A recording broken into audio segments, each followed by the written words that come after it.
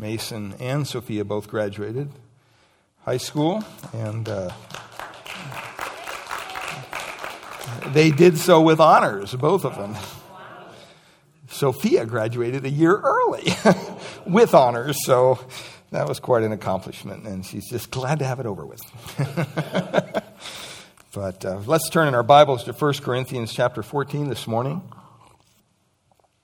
1 Corinthians chapter 14, we've been talking about the practice of spiritual gifts in the church, and we've been discussing how the gift of prophecy is much more important than the gift and the use of tongues, the biblical use of tongues in the Bible. And we have to be reminded that the church of Corinth was filled both with Jews and Gentiles. It was a mixed church, but it was also a carnal church. It was not very spiritual in the way it practiced, and we've seen that as we've gone through this book.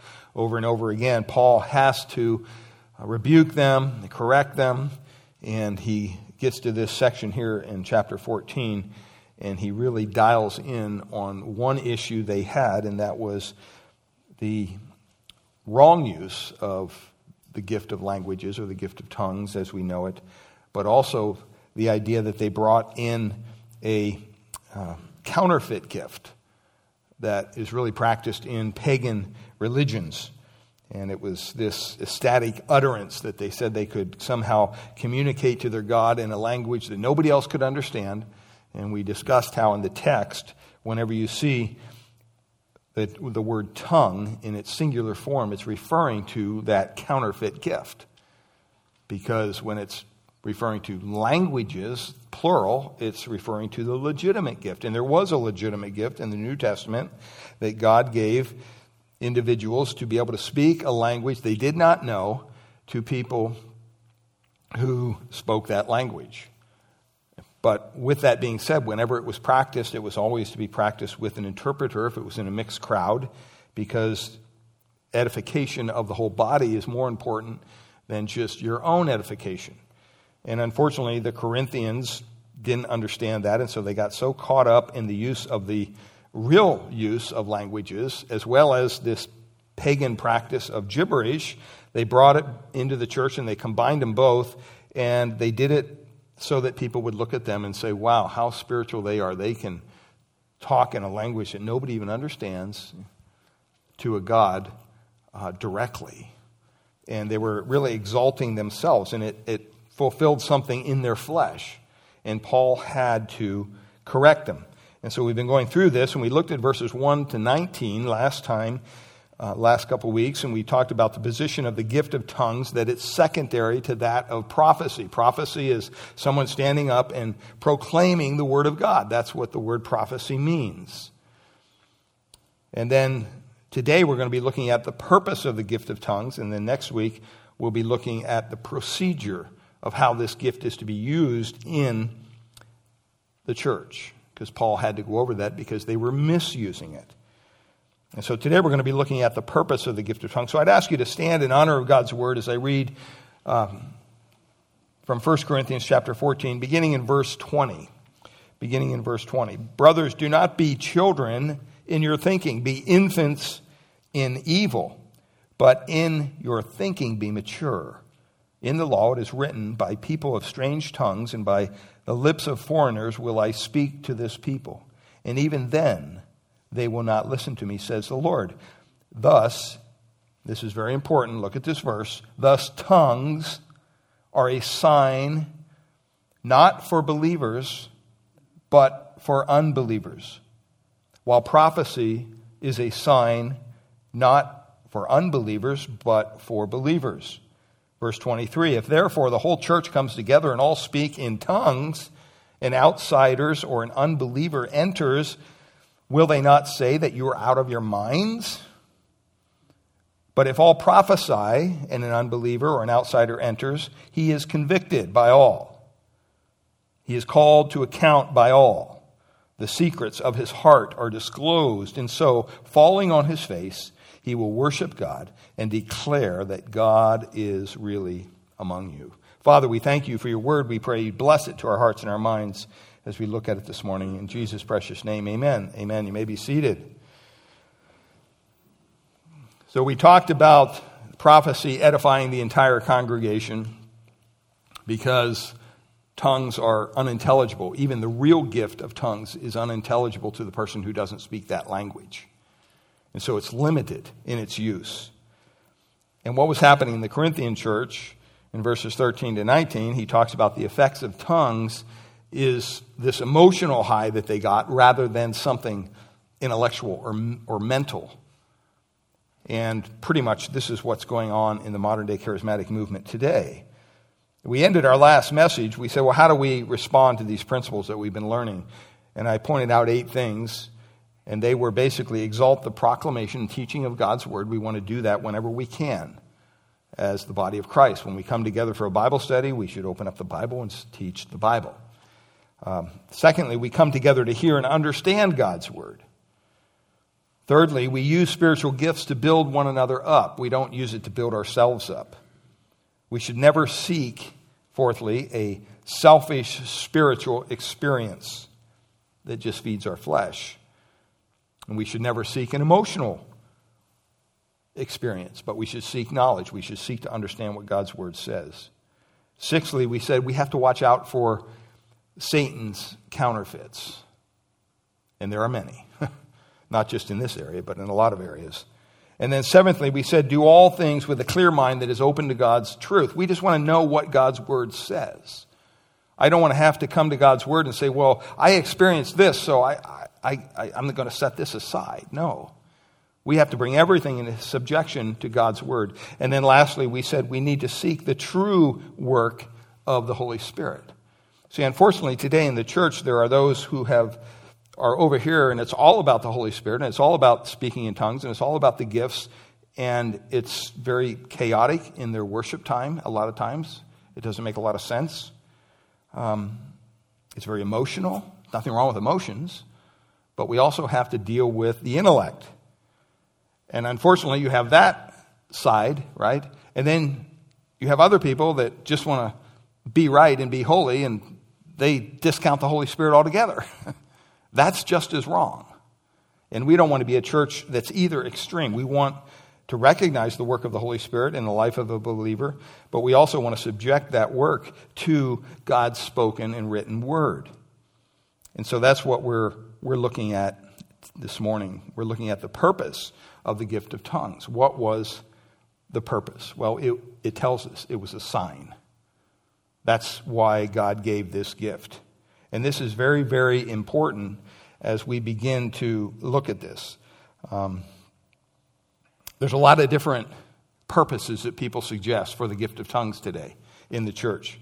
Some people say, the modern day charismatic movement would say that the gift of tongues is used for personal edification and for personal devotion. It kind of takes you to a different realm. This is what they would say. And unfortunately, there's no evidence of that in the Bible anywhere. It doesn't tell us to do that anywhere. But that will tell us that the primary purpose of the gift of tongues is for personal edification and devotion. If you question what I'm saying, all you have to do is read some of the charismatic commentaries and scholars. One, Donald Gee, said this: the revealed purpose of the gift of tongues are chiefly devotional. And we do well to emphasize that fact. That's what he's saying from his perspective. Another scholar said this, Larry Christensen, he said, one speaks in tongues for the most part in his private devotions. This is by far its most important use and value. Now, unfortunately, these are very learned men, but they're wrong. There's no verse that they could point to when you understand the text that tells us that we should do this for our own devotional life or our own personal edification. In the first 19 verses of chapter 14, by the way, we just went over, okay, he actually rebukes the Corinthians for their selfish use of this gift of tongues, the legitimate gift of tongues. And when he says in verse 2 of chapter 14, 1 Corinthians, for one who speaks in a tongue speaks not to men but to God. Okay, or to a God. speaking, once again, of the counterfeit gift there. That's what they're saying when they speak in these languages in the Corinthian church. They were saying, well, we're speaking to our own God. It's this gibberish, and there's only one kind of gibberish. There's not many. That's why it's singular. And so they had misused this gift, but they also misused the real gift as well. In verse 4 of chapter 14, he says, the one who speaks in a tongue builds up himself. In other words, he exalts himself. We're not told to ever do that. It's wrong. It's selfish to come to church and say, well, the only reason I'm here is so that I can be built up. I want to be edified myself. I don't care about anybody else. That's what was going on in the Corinthian church. The primary purpose for us to come together is, yes, to be edified through the teaching of God's word. That's what prophecy is all about. Okay? But also to what? To serve. To serve one another in the love of Christ. If you just come to get something each week, you're coming with the wrong purpose. We're not here just to warm a seat, but we're here to serve one another. Maybe someone needs a comforting word or a handshake or, God forbid, a hug. We've gotten away from all that, right? Be smart about it, but, the body of Christ needs that. And so what Paul is saying here is, you're coming together and you're speaking this gibberish for the purpose of building yourselves up. But the truth of the matter, in verse 14, he says, look at what he says, my spirit prays, but my mind is unfruitful. In other words, it doesn't do anything for the intellect to practice this gift. As a matter of fact, it's so unfruitful that down in verse 16, look at what it says. Even those who say, if they come in as an outsider and someone says amen, they're not even going to know when to say amen because you're speaking in a language that nobody else can understand. So he covers both the counterfeit gift as well as the true gift. It would be just as wrong for someone in a church to stand up and actually use the legitimate gift of tongues in the Corinthian church if there wasn't an interpreter there. Why? Because the only person that could understand what they were saying was the person that spoke that language, and everybody else would be left in the dark. And that's just wrong on every side, according to Paul. As a matter of fact, he says in verse 19, I'd rather speak 5 words in a language that you can understand rather than 10,000 words in a foreign language. So he's really downplaying this gift all along. And he compares it to prophecy continuously. But we have to understand, even the legitimate gift of tongues was never intended for personal edification or personal devotion. It can't do that because you're not going to understand what they are saying unless you know that language. So the mind is unfruitful. And some people say, well, it's a self-edifying prayer language. I use it in my prayer closet at home. Tell me a verse in the Bible that will point you to the idea of praying in tongues for a matter of a devotion or a prayer. As a matter of fact, Jesus himself gave us the model prayer in Matthew chapter 6. And there wasn't any ecstatic gibberish there or any language known other than what he could communicate clearly to the people that listened to him.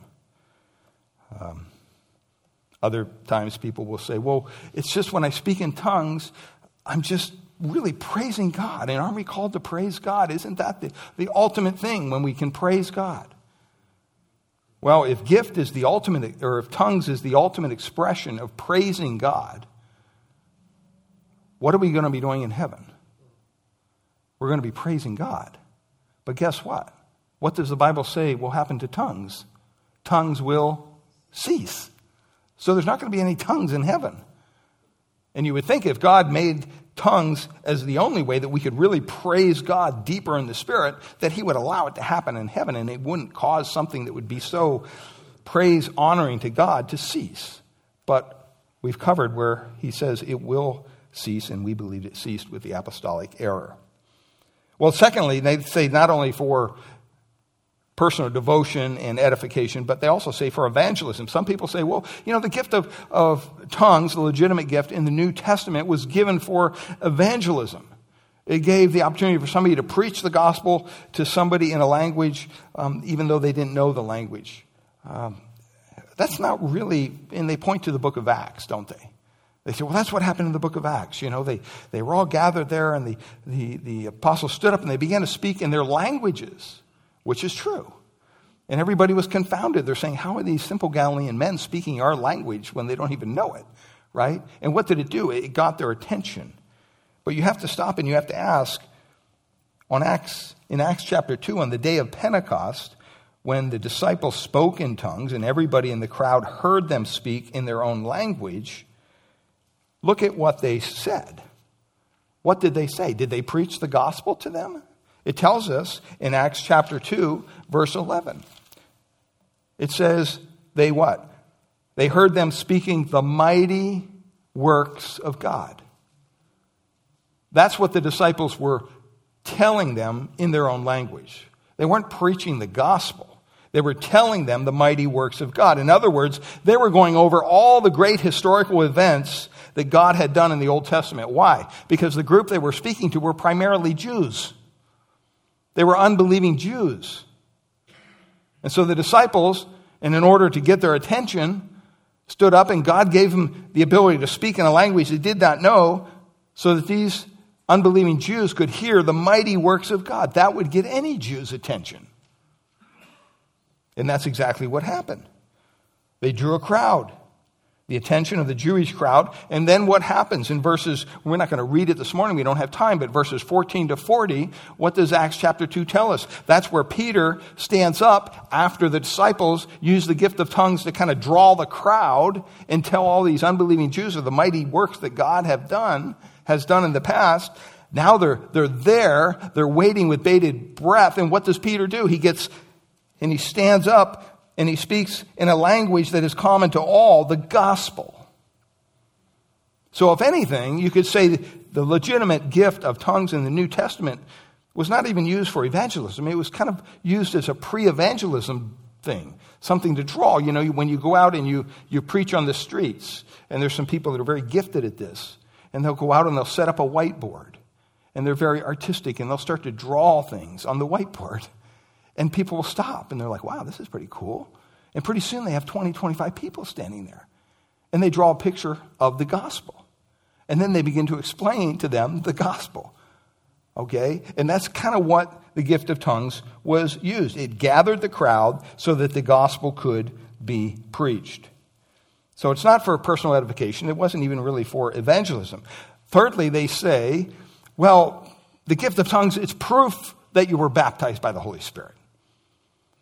I hear someone on the TV, I listen to them because I like their music every week, but inevitably, every week, they say, well, we believe, if you're saved and you've been baptized by the Spirit with the evidence of speaking in tongues. If you don't speak in tongues, in their mind, guess what? You're not saved. That's what they're saying.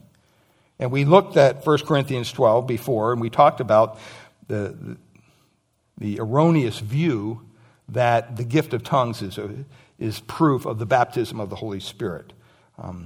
In chapter 12, verse 13, Paul writes there in 1 Corinthians, for by one Spirit we were all baptized. By one Spirit we were all baptized. How many were baptized? All. Now, if you go all the way down to verse 30, jump from verse 13 of chapter 12 down to verse 30, what does Paul say? Do we all possess gifts of healing? Do we all speak with tongues? Do we all interpret? The answer in the original language, the construction, it kind of creates the answer no. It anticipates a negative answer. And so it would be hard-pressed to hold that, well, you know what, unless you speak in tongues, you haven't been baptized by the Spirit. Because if you haven't been baptized by the Spirit, guess what? You're not saved. All right? And so to say that every believer must speak with this gift of tongues is just flatly wrong. And then even over in Acts chapter 2, verse 38, after Peter preached, he said, repent and be baptized, every one of you, in the name of Jesus Christ for the forgiveness of their sins, or that gets kind of sticky there because people say, oh, baptism takes away our sins. No, it doesn't. Water baptism does not take away our sins. Spiritual baptism takes away our sins. When we come to Christ, we are baptized by the Holy Spirit into the body of Christ. And then water baptism is simply an outward sign of an inward change. It's just you giving a testimony that, you know what, God has changed my heart and I want to follow him because he said to follow him through the waters of baptism. It couldn't be for the forgiveness of sins because Jesus himself was baptized and he had no sin. So because of this is a better rendering. Because you've been forgiven of your sins, that's why you get baptized. And then he says, and you will receive the gift of the Holy Spirit. That's in verse 38. Well, in verse 41, it tells us that 3,000 people responded to Peter's message that day. 3,000 came to Christ. And yet, you look at the text, how many of them spoke in tongues after they received this gift of the Holy Spirit, after they were saved? The Bible doesn't say anything about speaking in tongues. It doesn't mention it at all. And I guarantee you, if you had 3,000 people speaking in tongues after they received the gift of the Spirit, the Bible would include that. It's not there. Or in Acts chapter 4, verse 31, Luke's writing here, and he says, and when they had prayed, the place in which they were gathered together was shaken, and they were all filled with the Holy Spirit. Some charismatics say, well, it's a sign of you being filled with the Holy Spirit. Well, that's not what happens. As it continues, that verse, it says, they were all filled with the Holy Spirit, and they continued to speak or prophesy the word of God with boldness. Doesn't say they spoke in tongues. So in Corinthians chapter 12, we're all baptized by the Spirit. In Acts chapter 2, people received the Spirit. In Acts chapter 4, people were filled by the Spirit. But in each case, there's no accompanying phenomenon of anyone speaking in tongues. So the idea that tongues and the baptism of the Holy Spirit go together is just something somebody made up somewhere, because it's not in Scripture anywhere. So you say, well, if it's not, if speaking in tongues isn't the sign of the Spirit's baptism, if it's not for proclaiming the gospel or evangelism, if it's not for personal devotion, well, then what is it for? Why would God give this gift? Well, this is what he covers in our text this morning in verse 20. He states the purpose for the gift of tongues. Paul does. He has to remind them. And he says there, brothers. Notice he starts out in verse 20, brothers. You know, that's like when someone comes up to you and says, hey, you know what? I really love you, brother, but you know what's coming, right? There's going to be a rebuke.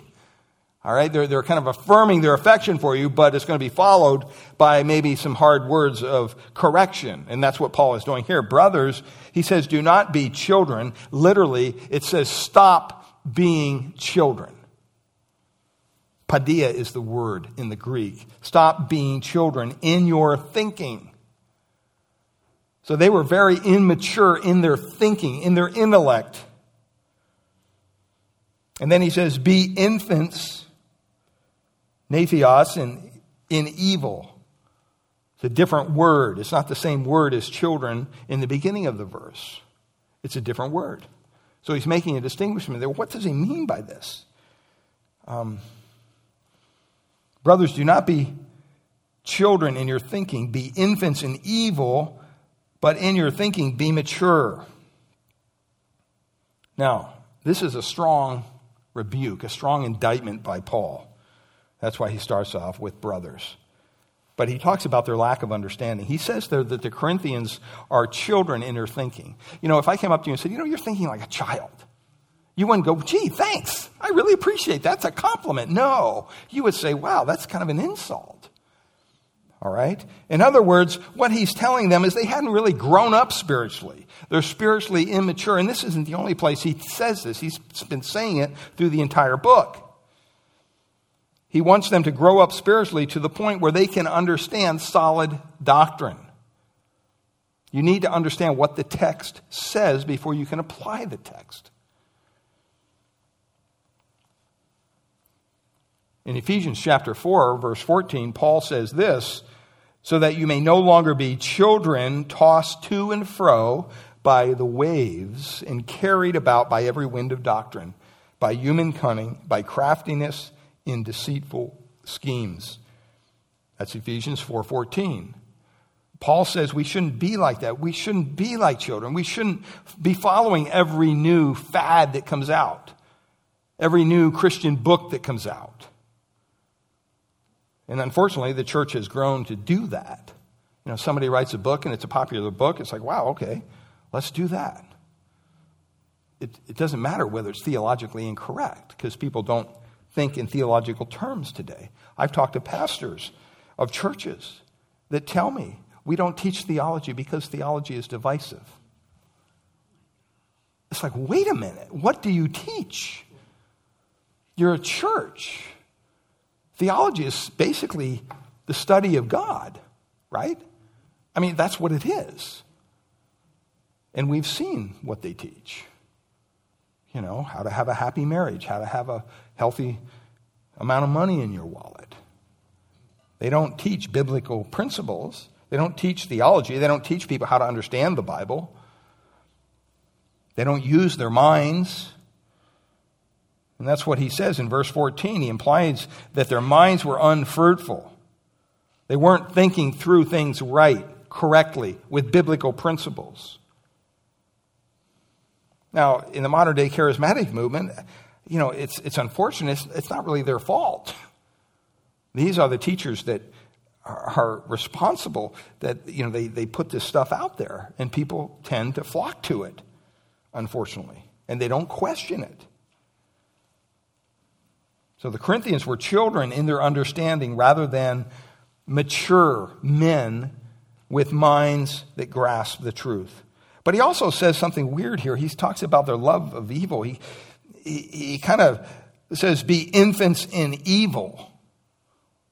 I mean, what does he mean by that? Well, if you think about a little infant, a little baby, I've never heard someone who's holding a little baby and someone comes up and says, oh, your little baby looks so evil. I've never heard anybody say that. Why? Because a baby's innocent, right? A baby there's no evilness there. There's no malice toward anybody. They just feed me and I'm happy. Change my diaper, I'm happy. They're full of love, gentleness, kindness, tenderness, care, sensitivity. Yeah, they grow into be a pill eventually, but, we all do that. And what he says is, be like a little baby when it comes to evil. See, because he's talking to a church that was doing just the opposite. They were very immature in their thinking, but they were very mature in their practicing of evil. They were doing all kinds of things wrong. And what Paul is saying is, why would you treat each other like that within the church of Christ? Why don't you be like little infants when it comes to the way you act toward one another? And be mature in your thinking instead of being infants in your thinking and mature in evil. Because their selfish exercise of these spiritual gifts for the purpose of building themselves up for self-edification, what were they doing? They were focusing on themselves. And guess what you do when you focus on yourself? You forget about everybody else. That is no place in the Church of Christ. There was no room for any real teaching of the Word of God because the total confusion and chaos that existed in their worship wouldn't allow it. I mean, when you walked into one of their services in the Corinthian church, it was like just craziness. Everybody going off and speaking and doing different things, and they had all kinds of horrible things going on. And not only couldn't the members of the church get anything out of the service, but people who visited their congregation, he goes on to say, just thought they were nuts, thought they were mad. And so it really boils down to the Corinthian church preferring an emotional experience over an intellectual one. I pray that when you come to church, that you come with your mind tuned in and attentive. You want to be taught. You don't want to be entertained. If you do, you're going to have to look for a different church because we're just not about that here. We want to teach you the Word of God because we believe the Word of God contains everything that we need. And so we want you to understand what it says, who it was written to, why it was written, what were the circumstances it was written. And so he says, stop being children, treating people unkindly, and start thinking like adults. That's really what he's saying here. But then in verse 21, he goes into the purpose. He says, in the law, it is written, by people of strange tongues and the lips of foreigners will I speak to this people. Who is this people? Israel, the Jews. That's who he's speaking to here. And even then, they will not listen to me, says the Lord. Thus, tongues are a sign not for believers, but for who? But for unbelievers. If you don't learn anything else about our time speaking about this gift of tongues, learn this. Learn this. Tongues are not a sign for believers. They're a sign for unbelievers. That statement alone is basically the focus of everything Paul says in chapter 14. If you can walk away understanding that, that can clear up a ton of stuff when it comes to this gift. Because there's a lot of controversy surrounding these gifts. I understand that. But you know what? There's no controversy of what Paul says here. He says very clearly, tongues, the biblical use of languages, are a sign not for believers, but for unbelievers. All you need to do is deal with the reality of that statement, and you'll understand that tongues are a sign for those who do not believe. And so what is the purpose of tongues? It's basically threefold. We can go through them now. First of all, cursing. It's a sign of cursing. You say, really? Where do you get that? Well, look at verse 21 again. He says, in the law. What does the law refer to? The Pentateuch or the entire Old Testament, as may be the case. He says, it is written. This is quoting, if you turn back to Isaiah chapter 28, you see this language found there. So Paul begins to quote to the Jewish audience a prophet from the Old Testament out of chapter 28, the prophet Isaiah. He says, in the law it is written, by people of strange tongues and by the lips of foreigners will I speak to this people. Who is this people? In the Old Testament, in Isaiah, when he said this people, he's referring to Israel. Paul is quoting this verse.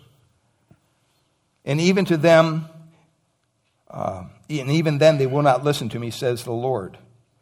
And so having started that Old Testament proclamation of of Isaiah to Israel, Paul applies it to the time of the Corinthian church. And in verse 22, he tells them that if tongues were a sign during the time of Isaiah, they will be a sign today. And he says they're a sign not to believers, but to unbelievers. What's his conclusion here? Tongues are not for believing people. It's not a sign for believing people. They are for unbelieving people. What unbelieving people? Israel. It's specifically a sign to unbelieving Israel. We see this in the Old Testament. If you look at Isaiah 28, verses 7 to 12, we find ourselves in the southern kingdom of Judah during the reign of King Hezekiah here. It's around 705 BC. And in 722 BC, 17 years earlier, remember the northern kingdom of Israel had been taken and destroyed by the Assyrians as a judgment of God on Israel's unbelief and apostasy. Those of you who have been out on Wednesday nights, we've gone through the book of Judges, and we see this pattern. Israel does what's evil in the sight of the Lord. God rebukes them. They repent. They ask for God's forgiveness. God forgives them. And what happens? The whole cycle starts over and over again. Unless we be too quick to condemn Israel and their unbelief, this happens in the lives of Christians all the time. right? I mean, we know what to do is right and what to do is wrong, and sometimes we go do what is wrong. And then what do we have to do? We feel remorse. We feel sorry for our sin, and we go to the Lord. We thank Him for His forgiveness in Christ, and we start over fresh the next day. All right? So that's just part of a believer's life. But here, they were taken by the Assyrians back in 722 as a judgment of God on Israel's unbelief and apostasy. And now in 705 BC, the southern kingdom of Judah also began to behave terribly in a disobedient manner. And so what happened? God spoke through the prophet Isaiah to them. And he told them, look, you're going to be judged for your behavior. You're going to be in trouble. You're going to the woodshed. You're going to feel some judgment coming your way.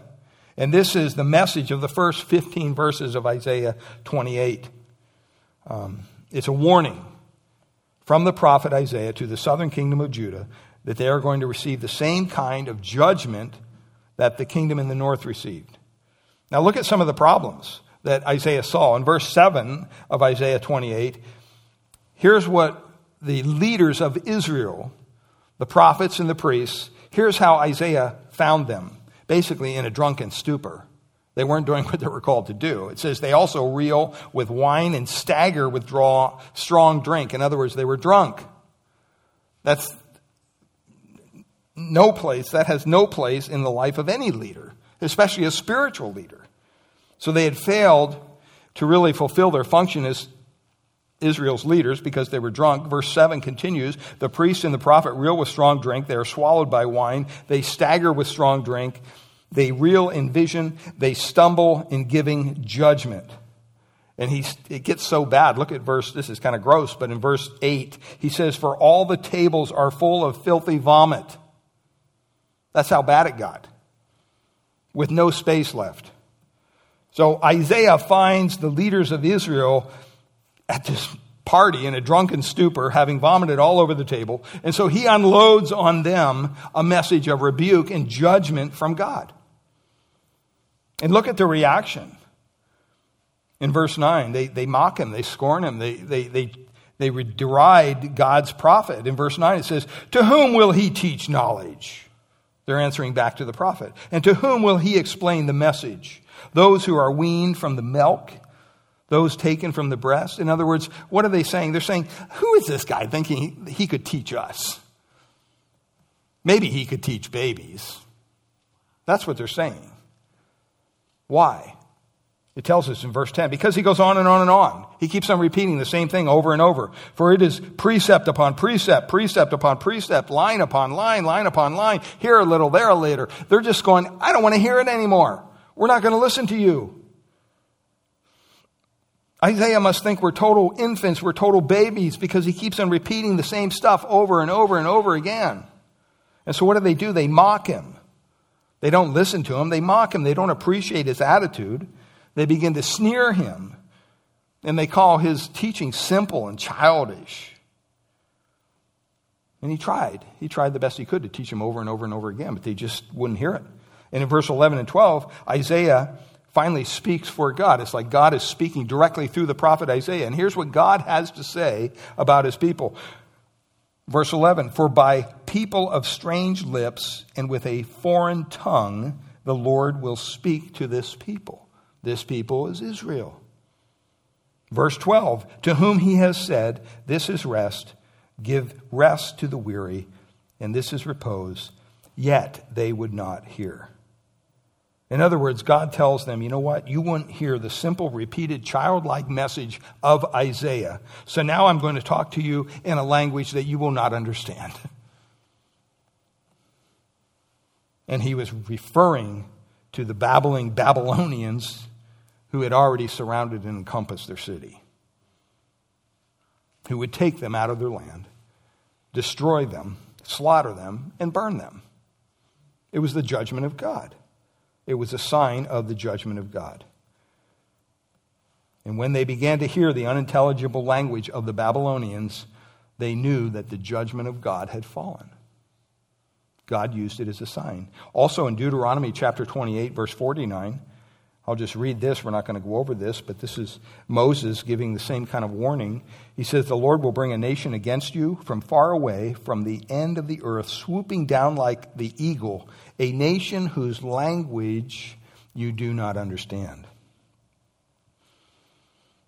That possibly could have reference to the destruction of Jerusalem in AD 70. So God warned them of the strange language would mean when they hear the strange language, there's going to be judgment.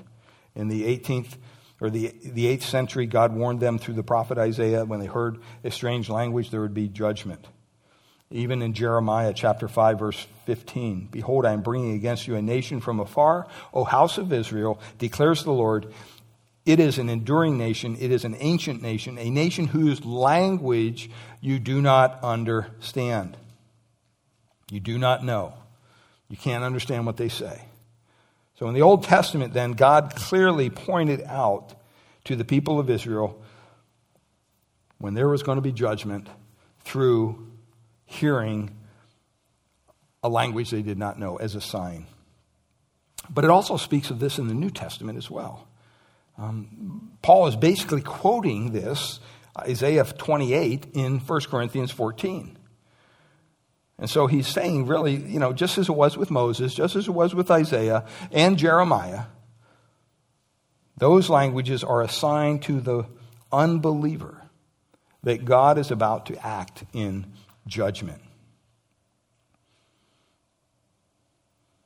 Well, what did it mean for the Corinthian church? Well, when they began to speak those languages on the day of Pentecost, every Jew would have known that the judgment of God was coming. And guess what? It was.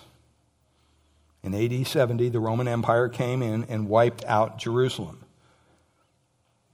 The sacrificial system of Judaism, which ceased when the temple was destroyed, has never been restored. It's wiped out. They should have known the judgment of God was going to fall. If the judgment of God fell on the unbelief and the apostasy of the northern kingdom in 722 BC, and the judgment of God fell on unbelief and apostasy in the southern kingdom in 586 BC, then it seems to me that God's judgment would certainly fall on a nation who turned its back on God and crucified its own Messiah in the first century. And guess what? It did.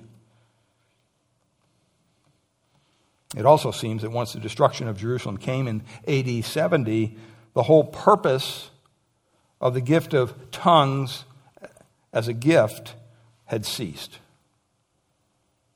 The gift of tongues was never intended to be something for a Christian. That's what 1 Corinthians 14:22 says. It's not a sign to those who believe, but it's a sign to those who do not believe. The gift of tongues was for a Jew who didn't believe, so that he might know that God was going to act in judgment. And we see this proclaimed throughout the New Testament. Judgment is coming. Jesus says this. Luke 21:20. It's presented through the book of Acts continuously. In Acts 2, chapters 8, 10, 19. It's the same idea. But it wasn't only a sign for cursing. It was a sign of God's blessing as well. Remember, I said it was threefold. So when tongues occurred at Pentecost, the message to the Jews was, hey, God's not going to work exclusively through one nation anymore. Before this, there was just one people. And now all of a sudden the church was born, and guess what? The church was made up of multiple people. In the Jewish mind, that didn't make sense. And so God used this as a sign of blessing. God's not going to favor one people any longer. Instead, God's going to the world. And through the world to build his church. The very fact that all those languages were spoken at Pentecost was really God saying, it's all over for the uniqueness of Israel as far as the gospel's concerned. I brought it to you, you didn't listen, so it's going to everybody now. I'm going to speak in the world's languages, and I'm going to build the church that was hidden in the Old Testament. So tongues speak as a sign of the curse on Israel, but it also speaks of blessing in many ways. And then it also is a sign of authority. Because who were these people who spoke in tongues in the book of Acts? These were men of God. These were men of God who spoke of a curse and the judgment. They were men of God who spoke of the blessing to come on all the nations. These were apostles and prophets upon which the church was built. And it was to them that God gave the ability to speak these languages as a way of authenticating their office, as a validating sign that while these men don't know this language and they're speaking it supernaturally to us, maybe we should pay attention to them. It was a validating sign that what they were saying was in fact true. And to the Jewish mind, the idea that God would make such a transition would be so shocking. Wait a minute, what do you mean you're setting us kind of aside temporarily here and you're going to take this to everybody else? Aren't we your special people? Now you want us to become part of this organization called the church with Gentiles? You got to be kidding me. That's the hardest thing for a Jew to process. It's incomprehensible to them. There would have to be some kind of reinforcement that what these men they were saying was true, and it was from God. And God provided this supernatural gift of languages through these prophets and through these apostles to validate them in the minds of their Jewish audience. As a matter of fact, Paul himself in verse 18 says, I thank God that I speak in languages more than all of you. So he had this gift. And in 2 Corinthians 12:12, it says, the signs of a true apostle were performed among you with utmost patience, with signs and wonders and mighty works, one of which was the gift of languages or the gift of tongues. So it's a sign of authority. It's a sign of blessing. It's a sign of cursing. A, B, C. All right? And we have to be reminded of that. What is the purpose of a sign? I mean, even if you argue with everything else I've said, you got to understand that he does say that it is a sign to those that don't believe, right? So what is the purpose of a sign? You know, when we drive occasionally down to Los Angeles, all right, you get on I-5, and what do you see? You see a sign, right? It says Los Angeles, however many, whatever, 300 miles, whatever it is. And the closer you get, the number on the sign gets lower, right? And pretty soon, 50 miles, 20 miles. And what happens to the signs when you're in Los Angeles?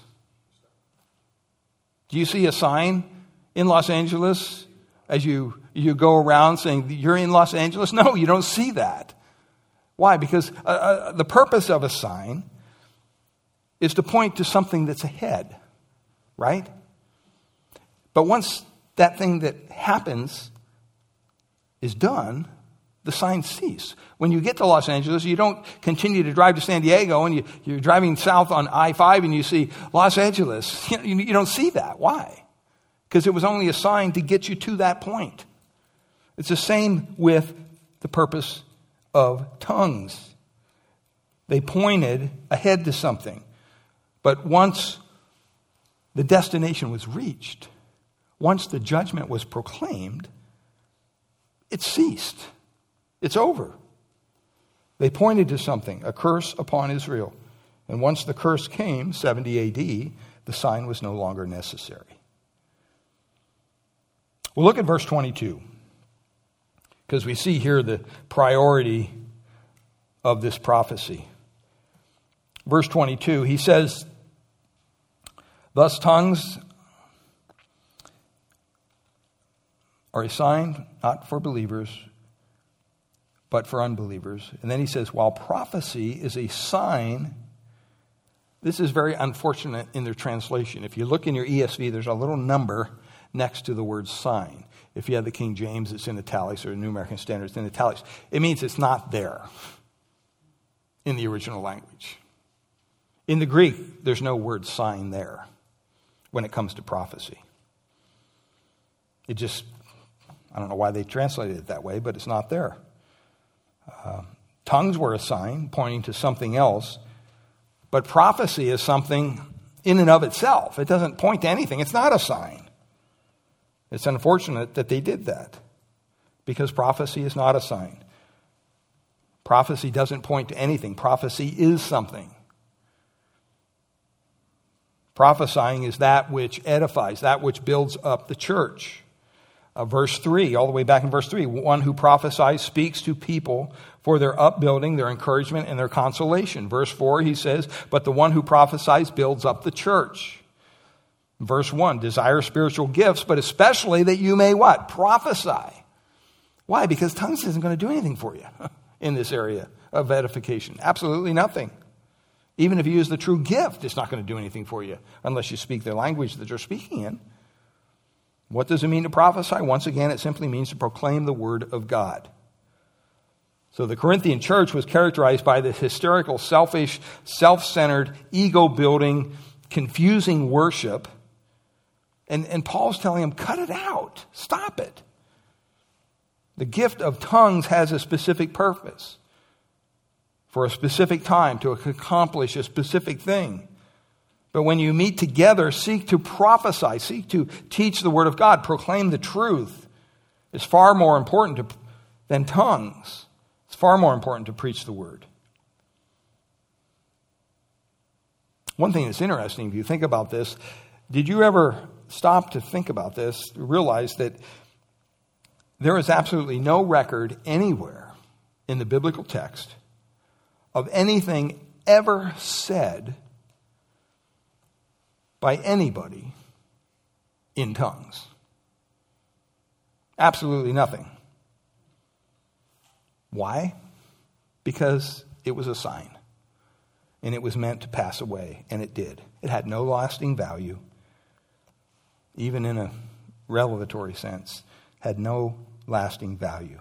But on the other hand, 2 Peter chapter 1 verse 19, it says, and we have the prophetic word more fully confirmed, to which you do well to pay attention. See, there's no comparison between something that's a sign and something that's a reality. So tongues are a sign to the unbelieving Jews, attached irretrievably to one point in redemptive history. And it had to do with judgment.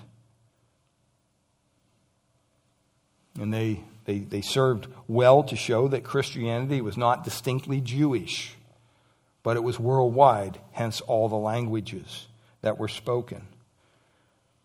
And they served to show Israel that they had again rejected God in unbelief and apostasy when they rejected the Messiah. So people say, well, don't you think that the gift of tongues has a purpose today? No. I firmly believe this. No, absolutely not. It has no purpose today.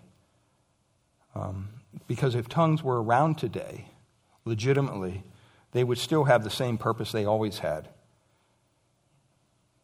And what point would there be in signifying today that God is moving away from Israel to open the gospel to the nations? He did that 2,000 years ago. So it makes no sense. We don't need more information on that. It's already done. So we have the stated purpose of tongues, and this is how he relates it to the assembling, gathering together. Look at verse 23 quickly. He says, if therefore the whole church comes together and all speak in tongues, the legitimate gift of languages, and an outsider or unbeliever enters, will they not say that you are out of your minds? I mean, they would think you're mad. Why? First of all, if the person was a Gentile, he wouldn't understand the sign of tongues because he's not Jewish. Secondly, if the person was a Jewish unbeliever, the true gift of tongues wouldn't mean anything to him because of the chaotic way in which they were using it. Everybody was doing it at the same time. There was no interpretation going on. And in verse 27, if you jump down, Paul states that when the true gift is used properly properly, there would only be 2 or 3 people at most in the entire church who would speak in tongues. And each one of them, it says, would do it in order, not at the same time.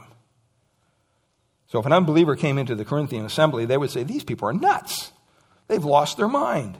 It means frenzy. They've worked themselves into this frenzy. By the way, Plato used that same word to describe the ecstatic experiences that were involved in pagan worship. The same Greek word he used. It's almost like he's saying there's no difference between the temple of Diana and what's going on here in the Corinthian church. Verse 24, it says, but if all prophesy, if all speak the word of God, what happens when you use prophecy in the assembly, in the church? Well, if all prophesy and an unbeliever, an outsider enters, what happens? Because they're speaking the word of God, he's convicted by all. He is called to account by all. The secrets of his heart are disclosed, and so falling on his face, he will worship God and declare that God is really among you. See, tongues are useless to edify either the church or an individual, and they're useless to evangelize. They were just a pre-evangelism sign to Israel that a curse was coming. So Paul says, you know what, rather than doing that, that's not really going to help anybody, proclaim the word of God. Edify, exhort, consolation, all those. It says he is convicted by all. In other words, he will feel guilty. You know, there's a lot of churches today that say, well, we don't want people to feel guilty. Hey, if you're guilty, I want you to feel guilty when you're confronted with the word of God. That's the purpose of the word of God. That's the Spirit of God convicting your heart. You do well to pay attention to that conviction. It says he's also judged by all. In other words, there's a verdict that will be rendered because he feels guilty. Well, he is guilty. That's the verdict. We're all guilty before the Lord. And his sin will become apparent. It will become unmasked. See, when people are confronted with the word of God, with the gospel of Christ, something spiritually happens. When you're confronted, I'm sure that when you were saved, you were confronted with your sin. You were confronted with Christ's ability to forgive your sin. And as a result, you gave your life to Christ. You said, where else can I go? I can't get rid of this sin. Well, Christ paid for your sin. And when you came to understand that, what did you do? You fell down on your face and you worshiped God. You were thankful. And you knew that God was in that place. See, that's what Paul is saying here. He's saying that prophecy is over tongues because it builds everybody up. I mean, don't you want our church to be a church where people can come to be built up in their faith through the teaching of God's word? I mean, it's easy to manipulate people with music, with lights, with smoke and mirrors and all that kind of stuff. That's not what we're called to do. And I understand sometimes messages convict and exhort, and sometimes it's not pleasant. Well, it's not pleasant on this side of the pulpit either, because I got to go through this before I ever even bring it to you. So, it's convicting my heart as well. And so it's important that as a church, we continue to search out what the Bible says. And this isn't a condemnation on the whole charismatic movement. There's a lot of loving people, a lot of people that know the Lord that are caught up in that, and unfortunately, they're just not being taught correctly. They're allowing their emotional experience to overwhelm them to the point where they don't want to hear truth. But that doesn't mean we don't confront and we don't hold people to account. I pray that this was edifying to you this morning. Let's close in a word of prayer. Father, we thank you for your word. Father, we ask that you would just move and work in a way that only you can in this room, even now, Lord. We are totally dependent on your Holy Spirit. We don't want to take the Holy Spirit and put him in a box somewhere and say that he no longer works in God's people. That's not what we're saying. But he works in the prescribed manner that's written out for us in your word. And Lord, we pray for each heart that's gathered here. I don't know the condition of each one, but you do. Lord, there could very well be unbelievers here this morning. Father, I pray that somehow you would take this message and use it for your glory in their hearts and their minds, that you would show them their need of a Savior, that you would show them their own sin, that they would be convicted by the Spirit of God, and that they would be caused to turn and look to Christ, because he's the only one that can forgive us of our sin, who paid for our sin in full. There's nothing more that we need to do, we can do to be saved, other than to look to Christ in his sacrifice on Calvary, his victory over sin and death through the resurrection. And Father, when we come to Christ and we cry out and we say, Lord, be merciful to me, a sinner, that's a prayer that you'll hear from a truly repentant heart. And you will change that person. You will baptize them into the body of Christ. You will give them the gift of the Holy Spirit. You will give them spiritual gifts to use for the service in your church.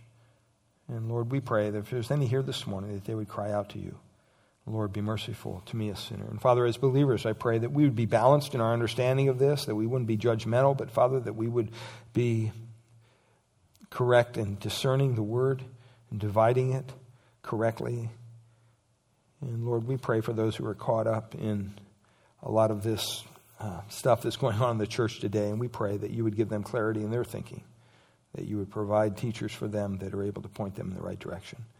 And Father, we just thank you and we praise you. Pray you bless our fellowship time across the way as well. In Jesus' precious name, amen. Amen. Let's stand. We'll close with one last word, or one last song. I don't have any more words.